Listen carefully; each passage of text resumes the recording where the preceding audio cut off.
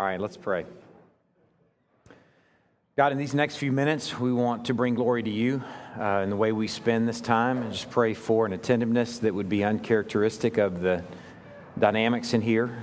Just pray that the Spirit will communicate to each of us how we should in some ways breathe out, given the things that we've breathed in these last few weeks together. I just pray for a time that brings glory to you and how we spend it. In Christ's name we pray. Amen.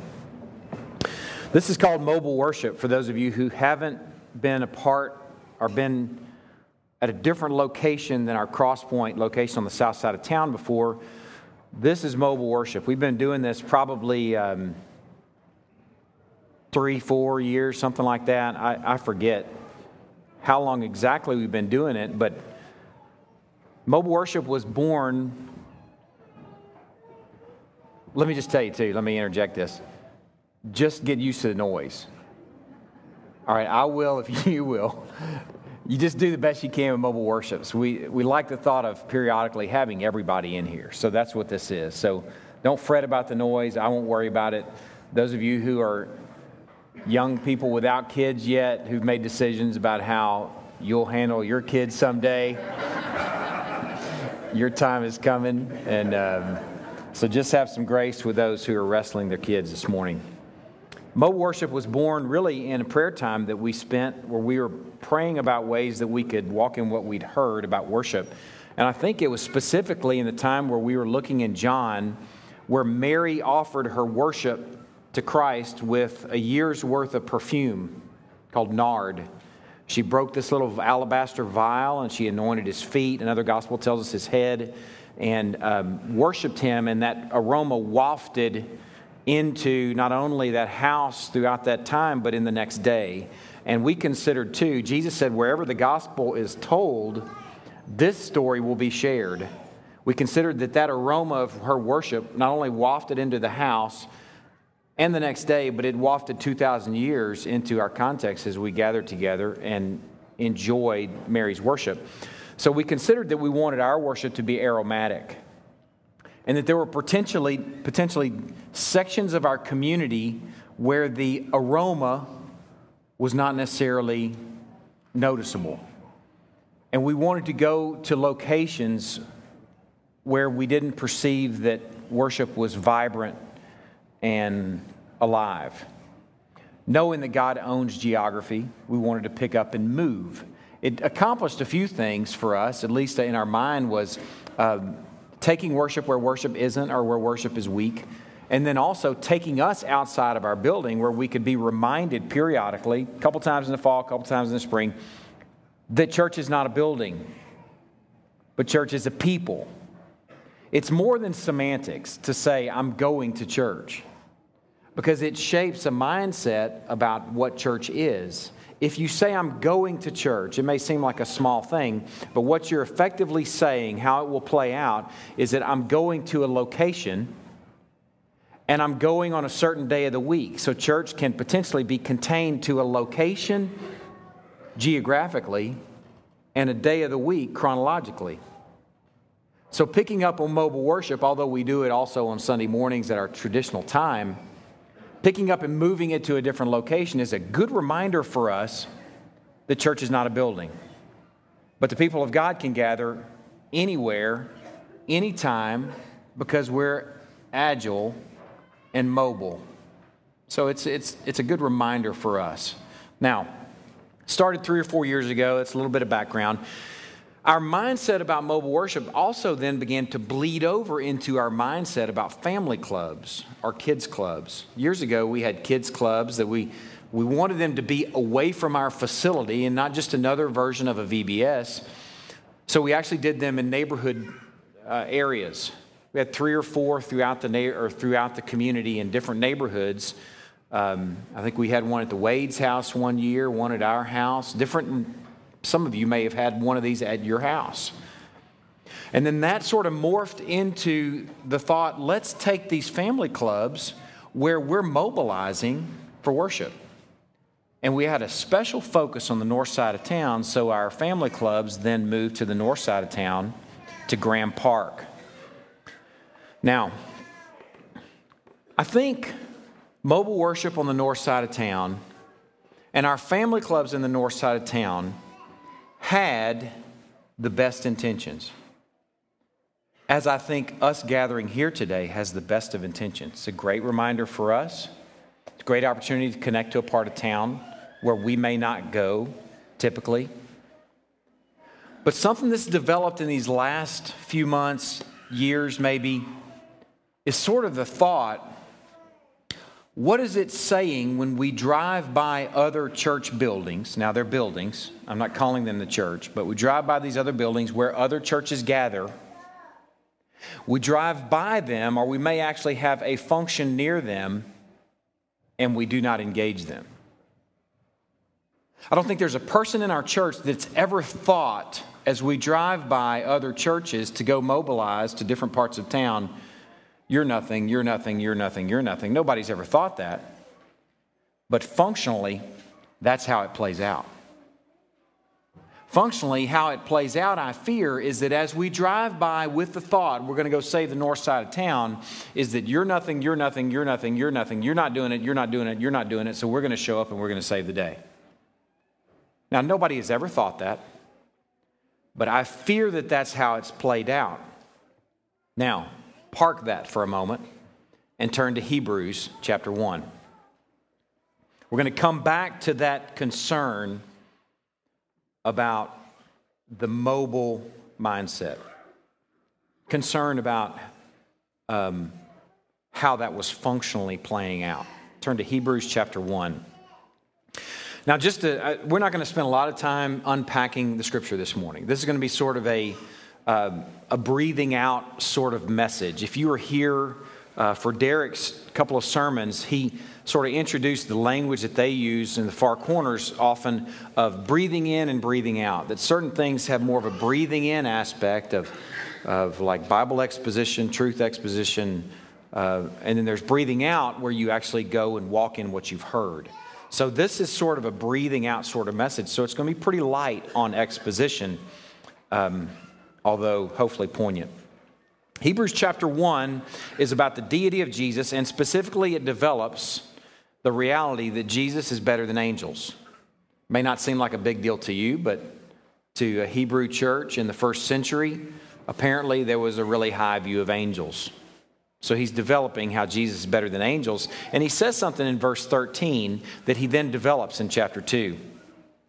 To which of the angels has he ever said, sit at my right hand until I make your enemies a footstool for your feet?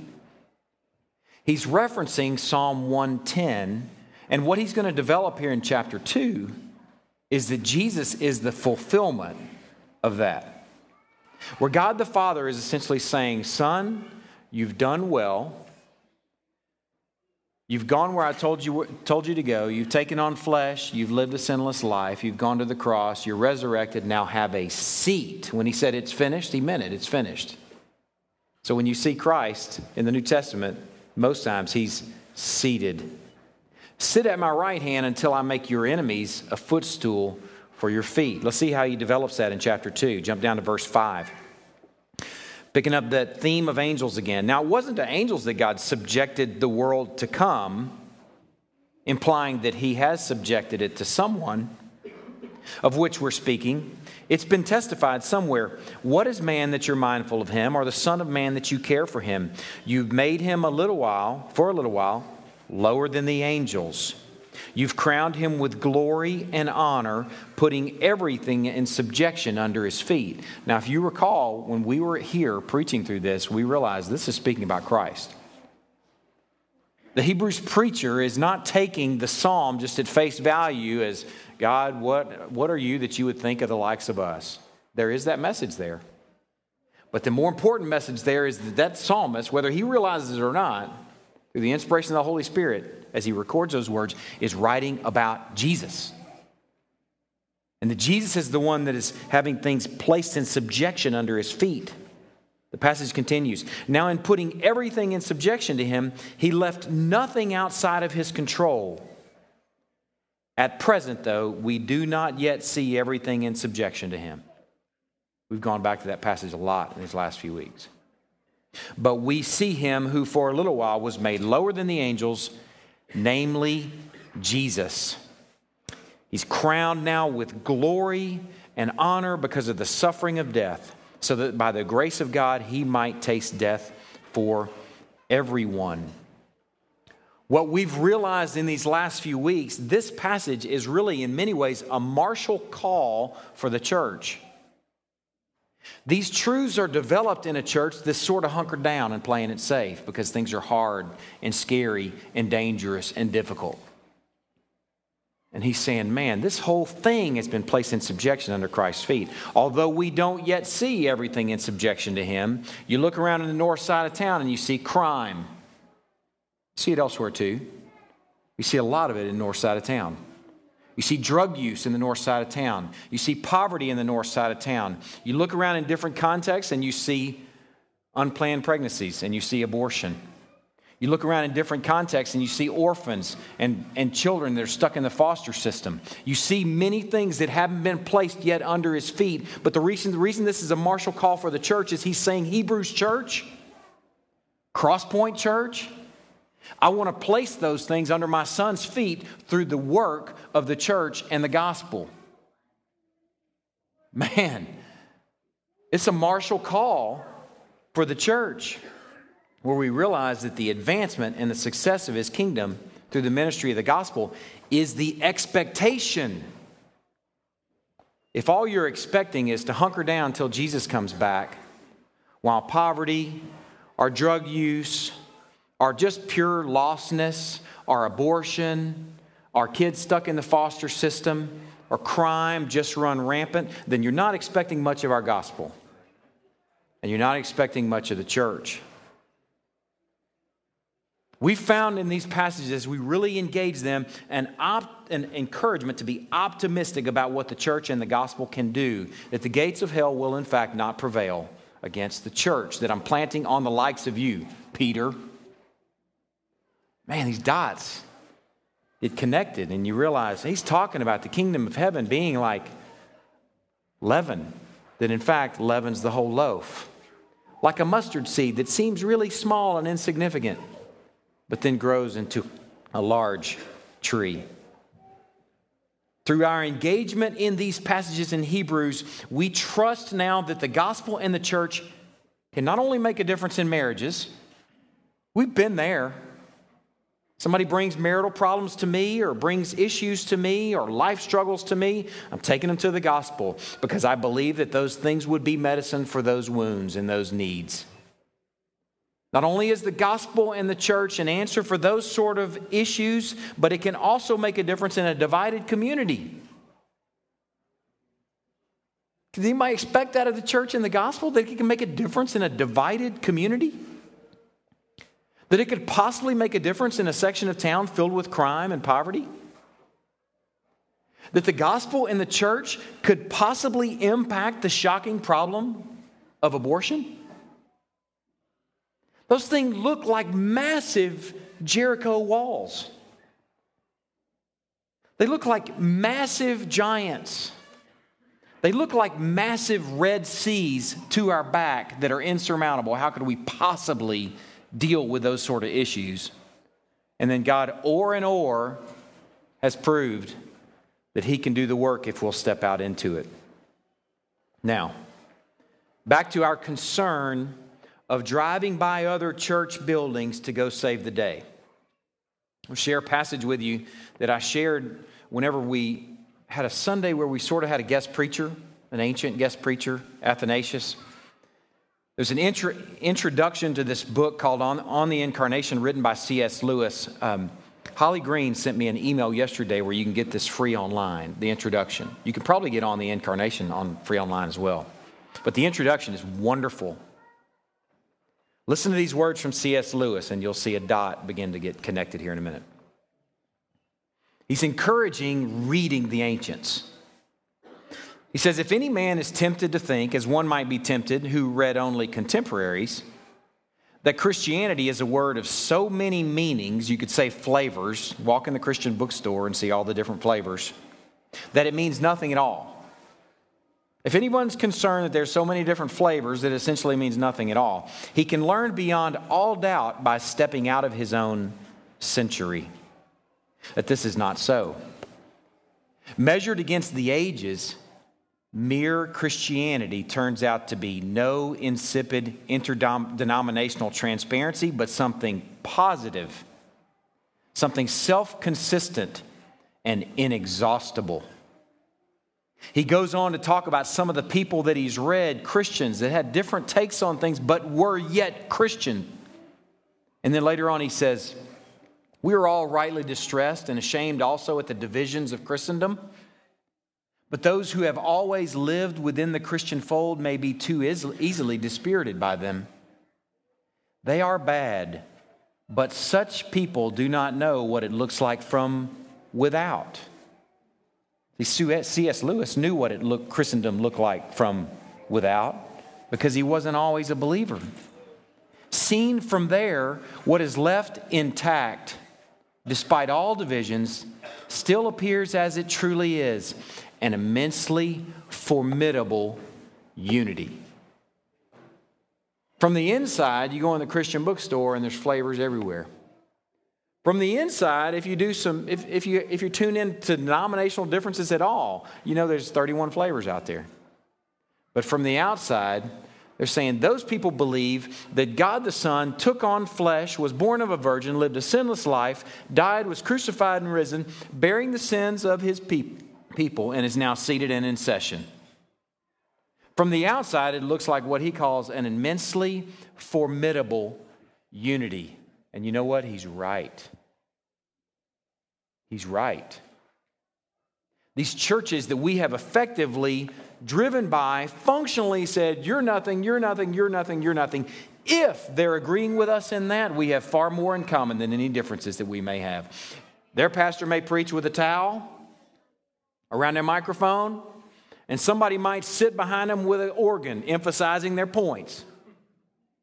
Somebody might sit on the other side saying, read it. But if they're agreeing in this, we have far more in common than anything we have different. Man, these dots start to get connected, and then we realize it is what did he call it? Immensely formidable unity. Man.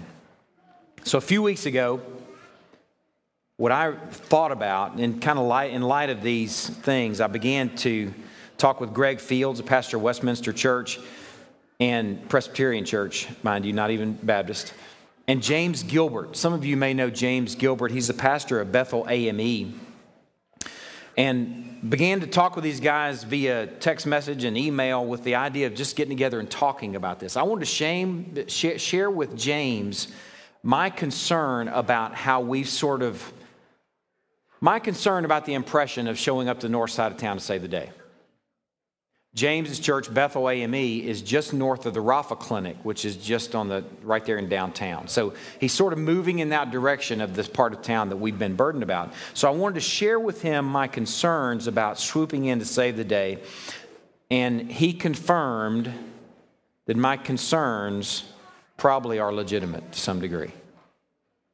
That probably to those living on the north side of town or those living just north of downtown, when Crosspoint shows up in our SUVs, not knocking SUVs, I drive one. We show up in our nice SUVs and our nice polos, and we're encouraging them to come to Crosspoint Fellowship, that it probably does come off a little bit like, what are you guys doing showing up here to save the day? You saying we need help? It probably comes off in the opposite of what we'd intend. And he confirmed some of that for me, and we had a real honest conversation about what might be going on there. So then our conversation shifted to me asking about his dreams for the neighborhoods surrounding his church, Bethel AME. And then James, with great passion, began to share his dream and burden for a tutoring ministry that would be housed out of the Bethel AME facility there. He said there are a number of families around his area there that education is struggling, and those who even want a good education, their parents either won't or can't tutor them. That possibly offering a tutoring ministry might connect to those families in a way. Yes, it is a needs-driven connection in the face of a very real need. He identified that there are families there that need this, and he had the idea of us kind of praying through the neighborhoods there surrounding Bethel AME, like the nation of Israel walking around the wall around Jericho, that in some ways through prayer that we could pray the walls down and connect to some of those families. As we continued to talk together, it seemed like our burden for areas of town suffering from poverty and crime could be shifted and maybe even refined. That the burden's a good thing, but possibly it could be refined to coming alongside bodies of believers who are already there. That possibly we as a church could come alongside their dreams and their burdens, and instead of treating them as if they're nothing as we drive by them to save the day. That we could possibly be part of placing this area of town under Christ's feet by coming alongside them in their work and connecting families to their church. Crazy notion. A crazy notion. So we talked together about possibly Crosspoint and Westminster coming alongside the prayer and the outreach and possibly even the eventual staffing of this tutoring ministry. We dreamt together too of possibly someday the sweet idea of a school on the north side of town, a Christian school with free tuition, where you have not only opportunity to have kids for a little while, you have them 5 days a week, all day long, and chance to connect to their families. And those are big dreams. You know, those who believe gospels that aren't true are doing a better job of long-term investment in communities and in people than sometimes we are, because I think many of us have been conditioned to this thought of, let me get you to pray a prayer and hopefully you'll be in the kingdom and then we can move on. But really making disciples takes gobs of time, and it takes a long-term investment, and thinking about ministries like this where we see people's faces over a period of time, whether through a tutoring ministry or through a school.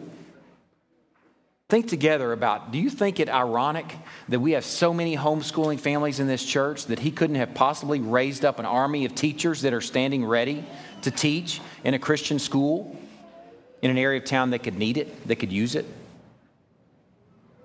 Think about the number of people in our church that are educators, that have that sort of background, that he's possibly raising up an army within us to tackle something like this. Now, I'll just share with you right now, this is a fledgling burden and a fledgling dream, but it's one that's beginning to take shape. In fact, we're going to be meeting with the Bethel AME elders this coming Wednesday night, the Crosspoint elders, the Westminster Presbyterian elders, and the Bethel AME elders to pray and dream and talk and fellowship and enjoy a very risen and seated Lord. I encourage you to pray with us about that time that we're going to spend together this coming Wednesday night. Now, something else happened this week. 2 other things happened this week that I think connect to some of these issues that are beginning to come in focus for us. This week I met with our families working with the Rapha Clinic that are only a block away from Bethel AME, mind you. And I heard from them some of the needs that they're facing right now as a clinic. I don't know if you realize this, but a good part of the Rapha staff is staffed by people at Crosspoint. And in some ways, although this ministry is not sent by Crosspoint, our church is closely connected to the ministry of Rapha. In case you don't know anything about Rapha, here's their vision. A compassionate resource for women and their families facing unplanned pregnancies and or challenging parenting circumstances. Really, the Rapha Clinic is trying to minister to mothers who are considering abortion by opening their eyes to what they're actually doing should they go through with something like that. And their reference point is not guilt, not shame, not medicine, maybe some of that, but their real reference point is the gospel. Holding forth that God knitted that child together in the womb and that God can have a plan for them even if it's not for them to raise that baby. It's gospel meeting a need. Here are some of the needs that they shared with me in my time together with them. And I would expect that Crosspoint would have a large role in staffing these needs. The first 3 involve a year commitment of 3 to 4 hours per week. 3 to 4 hours per week. A client advocate, that's the first one. Second one is a nurse. And third is a receptionist. Those things, each of those, you can get some more details on those. I can get you some more details on those. You can connect to Theresa or Heidi or Krista, and we can get you some more details on what specifically those are about. This next need is for a class facilitator, prenatal and parenting facilitator. You teach a class that meets for an hour and a half once a week for 6 weeks, and do that 3 times over the course of a year. So 6-week commitment 3 times over the course of a year, meeting for an hour and a half once a week.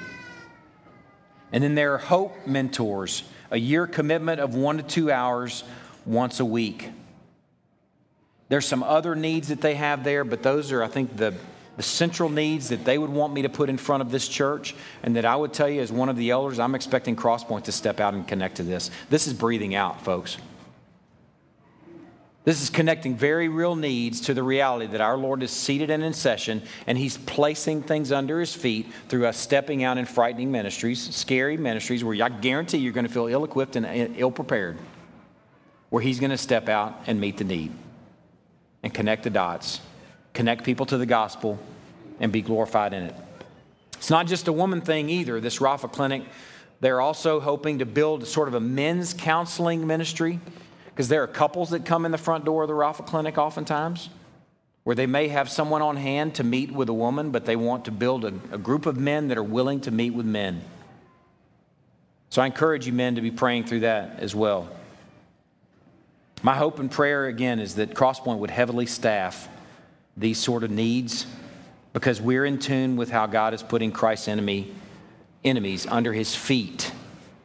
Our God is putting enemies under Christ's feet like this, like the enemy of abortion. The third thing that happened this week, or the second thing that happened this week, the third thing that connects to this, is Thursday noontime, we have a prayer time where the elders are available to meet with members of the body for prayer. And Ginevra Ott and Jessica Edwards came and shared with me, Lori Roberts was there as well, shared with us during our prayer time their burden and dream for a maternity house at Cleek Retreat. You talk about an infant idea, but an awesome dream. They were sharing the number of times that they hear about moms that either can't take care of their baby, or moms that want to give up their baby, or moms that don't know what to do and just need a place to live because they've been booted out of their own homes, to give them a place to live at the Cleek Retreat. For some reason, God is connecting our body and families in our body to orphans and fatherless often. And this would be a way that we could walk in that connection. One of the things that I enjoyed about the time that we spent together as we considered this is Ginevra said, before, when I first thought about this Cleek Retreat idea, which is a rock's throw from their house, she thought maybe it'd be cool if we just asked Dixon Baptist to give us the Cleek Retreat, because it belongs to Dixon Baptist Church. And then she said, what might even be better in light of Dominion, in light of where we've been in Hebrews, is for us to come alongside the Dixon Church in this dream that could possibly add a fresh wind and vigor to that church that they seem to need right now. Man, that's advancing the kingdom. Just that notion is connecting the dots. I felt like this morning I wanted us to get away from our facility on the south side of town, and I wanted to be mobile when I shared these sort of things with you. We need to be reminded that our church is not a building, but it is a people. And we are agile and mobile, attentive and responsive. I love worshiping together at our building. I do. It's my safe zone.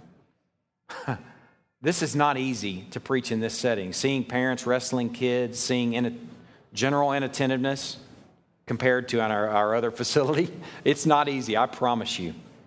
I love worshiping there. But like a family who enjoys their den, we should be able to gather and talk about things that matter at the park, or in the car, or at a restaurant. We'll continue to do mobile worships in the future, but I'm going to tell you right now, they're going to be with a serious emphasis on bolstering and edifying and praying for and lifting up churches in the area where we mobilize. Imagine this idea. Imagine instead of passing out flyers for Crosspoint, passing out flyers for churches in that area. Derek said something the other night. He said something that's really cool is just kind of filing off your serial number. There's something God glorifying and kingdom advancing about filing off your serial number, taking your name off something and just making His name great. Think about the idea of passing out flyers for churches that we're near as we mobilize. Imagine being part of advancing the kingdom without necessarily advancing our own growth as a church. It just sounds like something that God would bless.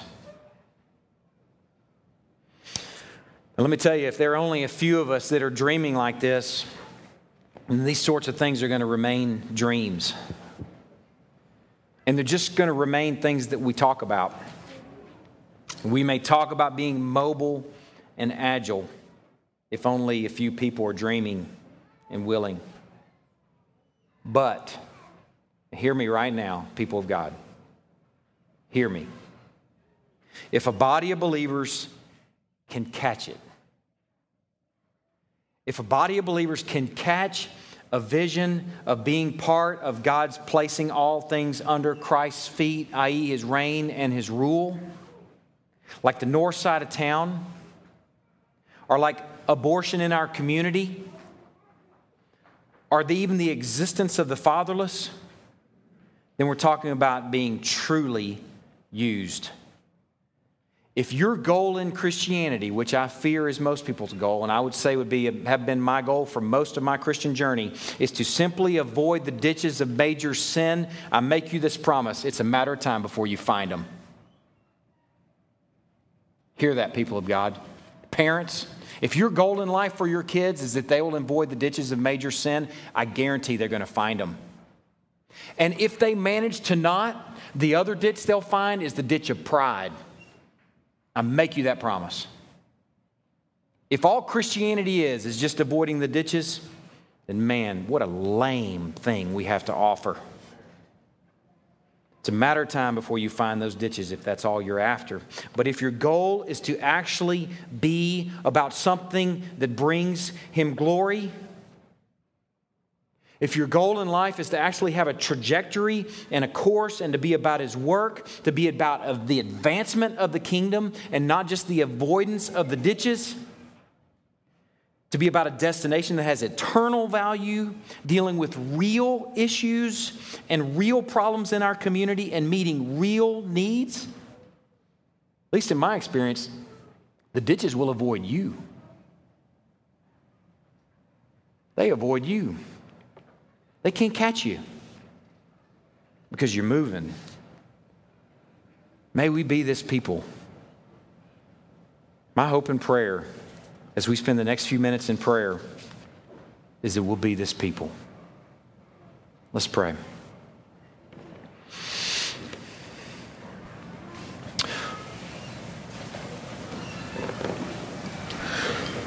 Lord, as we are sitting here at the middle school on this 22nd of April,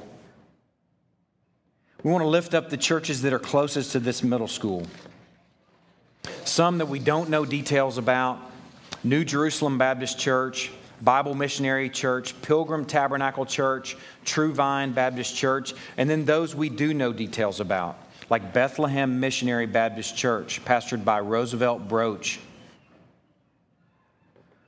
Lord, I want to pray for Roosevelt. First of all, I want to pray for his worship. I pray that you will guard him as you would guard the pastors of these other churches, as you would guard me and the other pastors in this community from just doing a job. But that we would truly be fueled by calling, that we would be fueled by worship, that we would enjoy Christ so much that it would spill over, first of all, onto our families, and then on to those that you've given us stewardship and walking with. Lord, specifically for Roosevelt and his family, I want to pray for his marriage, Lord. I pray that it's bringing glory to you. I pray that his family sees what the gospel looks like by how Roosevelt and his wife enjoy life together and enjoy you together. I want to pray for his children who are in school and in college. I want to pray specifically for his son David and for his health. Lord, I don't know what those health conditions are, and I don't know what their school situation is. But Lord, I pray that whatever those situations are, that they are causing this family to enjoy you. Lord, specifically for their church, they're praying right now for a church musician. They're praying for unity in their congregation. They're praying for youth and ministry leaders. Lord, I pray that you will meet those needs in your time. And I pray that this church will grow more dependent on you, more focused on you as they need these things and as these needs are met. Lord, I want to pray for Tom and Beth Manning, the pastor of Father's House, and for his children, Rusty, Stephen, Philip, and Caleb. Lord, I want to pray for the families that are part of Father's House ministry. Lord, I pray that they are enjoying you and that the gospel is centerpiece. I pray that you would guard them as you would guard Bethlehem Missionary Baptist Church, as you would guard us and these other churches from trying to feel like we have to put on a show, but just exposing the word and walking in what they've heard. Lord, I pray that they are enjoying you out loud. Pray for Bobby Atkins and his family, pastor of Highland Terrace Baptist Church. Lord, I pray for his worship, that it will be white hot. I pray that his family sees what the gospel looks like first. And Lord, as I think about Highland Terrace Baptist Church, and I think the massive resources at their fingertips, Lord, I prayed for the advancement of your kingdom and that you would guard them from being enslaved to the advancement of their own dynasty. I pray that they would be spent for your glory. I'm thankful for the connections that you're giving us right now with them, with some families that we have on the far corners of the field. Lord, I pray for Jose Amaya and Iglesia Bautista. Lord, I pray for his family and his worship and his marriage that is fueled by worship. Lord, I pray for their ministry in reaching the Spanish-speaking community and enjoying you out loud in Spanish.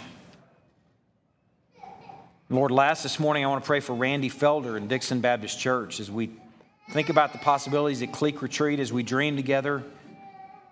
Just pray that if it's your will, that you'll connect those dots and those massive walls around Jericho will look smaller, knowing that you are bigger than he that's in the world.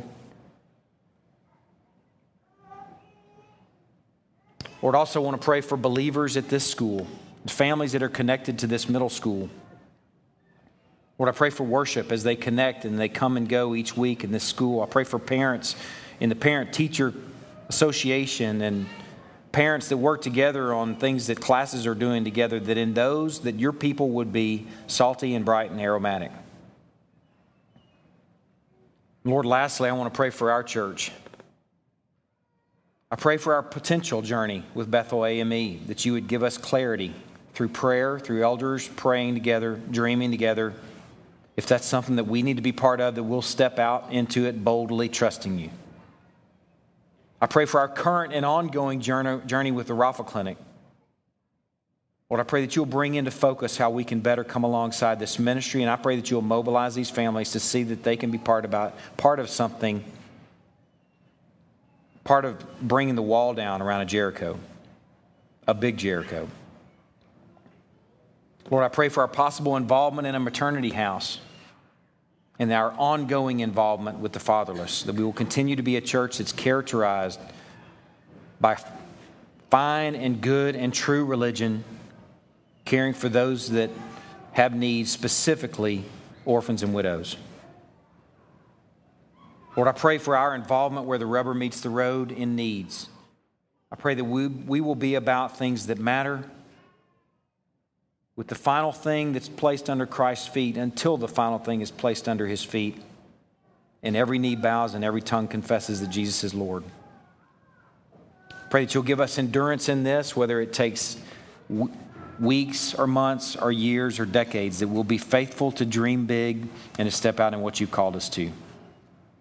Thankful for our opportunity to be here on location this morning at the middle school. In Christ's name we pray. Amen. We're about to take the Lord's Supper as we do each week. And I wanted to read from Psalm 39. Psalm 39 says, it's real short. It says, "As I mused, the fire burned, and then I spoke with my tongue."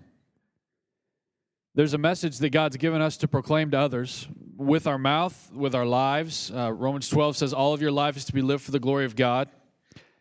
But that won't happen if there's no fire inside that's burning. And there will be no fire inside burning if there's no musing.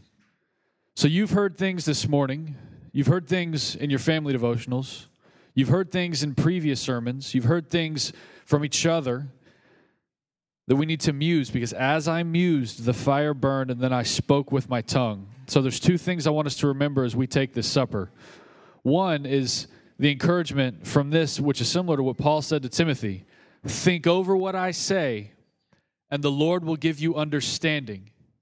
And we know from other parts of Scripture, the purpose of understanding is obedience. We want to walk in this. We want to be bright and salty and aromatic. So the first thing is, as I mused, the fire burned, and then I spoke with my tongue. So think over the things that we've heard this morning and previously leading up to these things that have been shared this morning about how we move in our community. The second thing I want us to remember is that we're not the only ones gathering at the table this morning. It's a really timely reminder that we're partaking of the supper along with many others in this community and obviously beyond that. So we're taking part in something that's much bigger than us, so we can have big expectations and hopes and dreams and goals. And the supper itself can remind us of that as we gather humbly and partake of it. Listen to what it says in Corinthians. It says, "For I received from the Lord what I also delivered to you, that the Lord Jesus, on the night when he was betrayed, took bread. And when he had given thanks, he broke it and said, 'This is my body, which is for you. Do this in remembrance of me.'"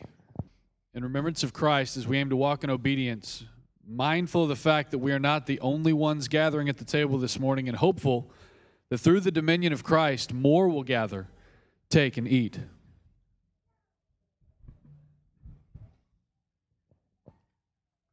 In the same way also he took the cup after the supper, saying, "This cup is the new covenant in my blood.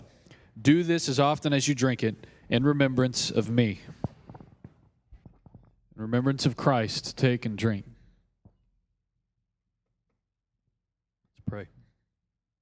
Dear Lord, we thank you for the sweet privilege it is of gathering here this morning to worship you, to hear dreams and goals that you've instilled in your children, to be encouraged by the truth, to have fellowship with one another, to gather at the table, to take the supper, to have prayer, to have the privilege of giving an offertory.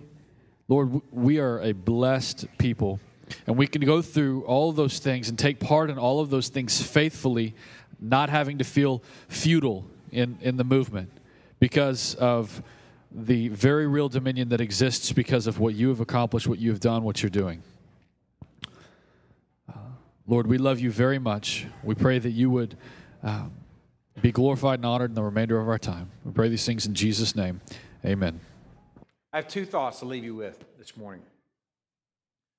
Years ago, y'all hear me mention this sometimes. I feel like the Lord led me through some things that conditioned me and equipped me for what I'm doing right now.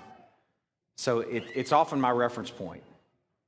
Years ago, I landed on the beach, Mogadishu, in Somalia, under the cover of darkness. Left the skin of a ship, the inside of a ship, in 101, or with 101 Marines, 100 beside me, and 18 Zodiac boats. And we landed in Somalia not knowing what we're going to expect. We were the first Marines to land there. And we landed loaded for bear. I was an executive officer of a company.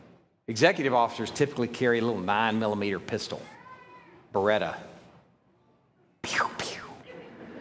That just doesn't sound like bear to me. So I said, okay, armor, I want an M16 with an M203 grenade launcher underneath it, and I want a full vest of grenades.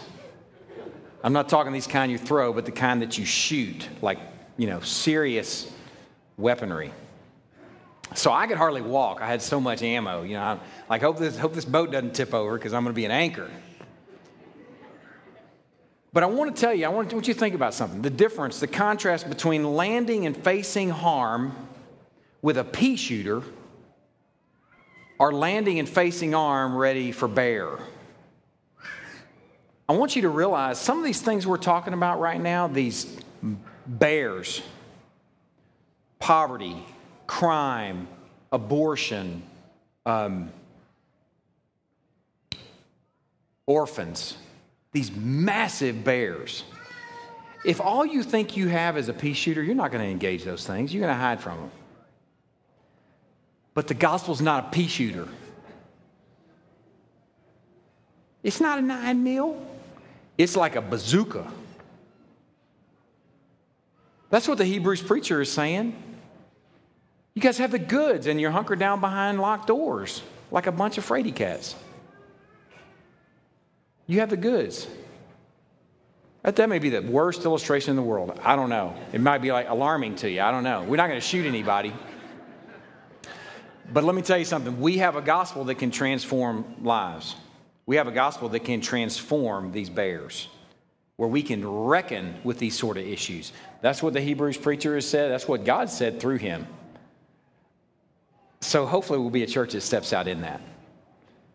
Sure, you're scared. You still got the goods, though. You know, I've got something that is truly life-altering. I have something that's truly community transforming. I have something that the gates of hell will not prevail against. So I'm going to step out as if I've got the goods, as if I've got the mojo, because we do. Man, I hope we're that kind of church as a result of where we've been. The other thing I want to share with you is John chapter 10 says, I am the good shepherd lays down his life for the sheep. One of the things that we enjoyed about being in this chapter years ago was connecting to his imagery of the shepherd and sheep, and his illustrations, they just deliver. You know, oftentimes our illustrations, like mine, shooting, stuff like that, they break down at a certain point. His don't break down. They're inexhaustible. And one of the things that we enjoyed when considering how much like a shepherd he is how much like sheep we are. And one of the things we found about sheep is there's this problem that shepherds face with sheep, where if they're overfed, a healthy sheep that's overfed can lay down in a field, and if there's a little divot or just the right, terrain there, he can actually roll over onto his back and die. It's called cast sheep. So the shepherd has to constantly watch his sheep to make sure they're not overfed and underexercised. Now, why that connected for me is to think about the possibility of us being a church that eats these hour-long massive meals and then doesn't go and exercise in what we've heard. We could be a bunch of cast sheep potentially, dying and we don't even know it. That sheep doesn't know he's dying. He's got a full belly. He's like, man, that's good. But under the sun and with the situation that he's in, he's just going to die. So hopefully we're walking in what we're hearing. Let's continue to eat these massive meals together, these massive realities. But once we've reckoned with them, let's let them reckon with us, where we step out and go and do. I encourage you to be that people. And families or individuals or whoever you might be here this morning, I beg you to pray through these things. We need to step out in what we've heard. Y'all stand up and I'll dismiss you. God, I'm thankful that we have a purpose, that we're not just about some sort of activity biding time until your son returns, or we go to you. I hate that notion. I'm thankful that we actually have a mission, we actually have a direction and trajectory. And Lord, I'm thankful that over time, through our journey together in the Word as a people, that you are refining it and bringing it into focus. Lord, I'm excited about what's in store.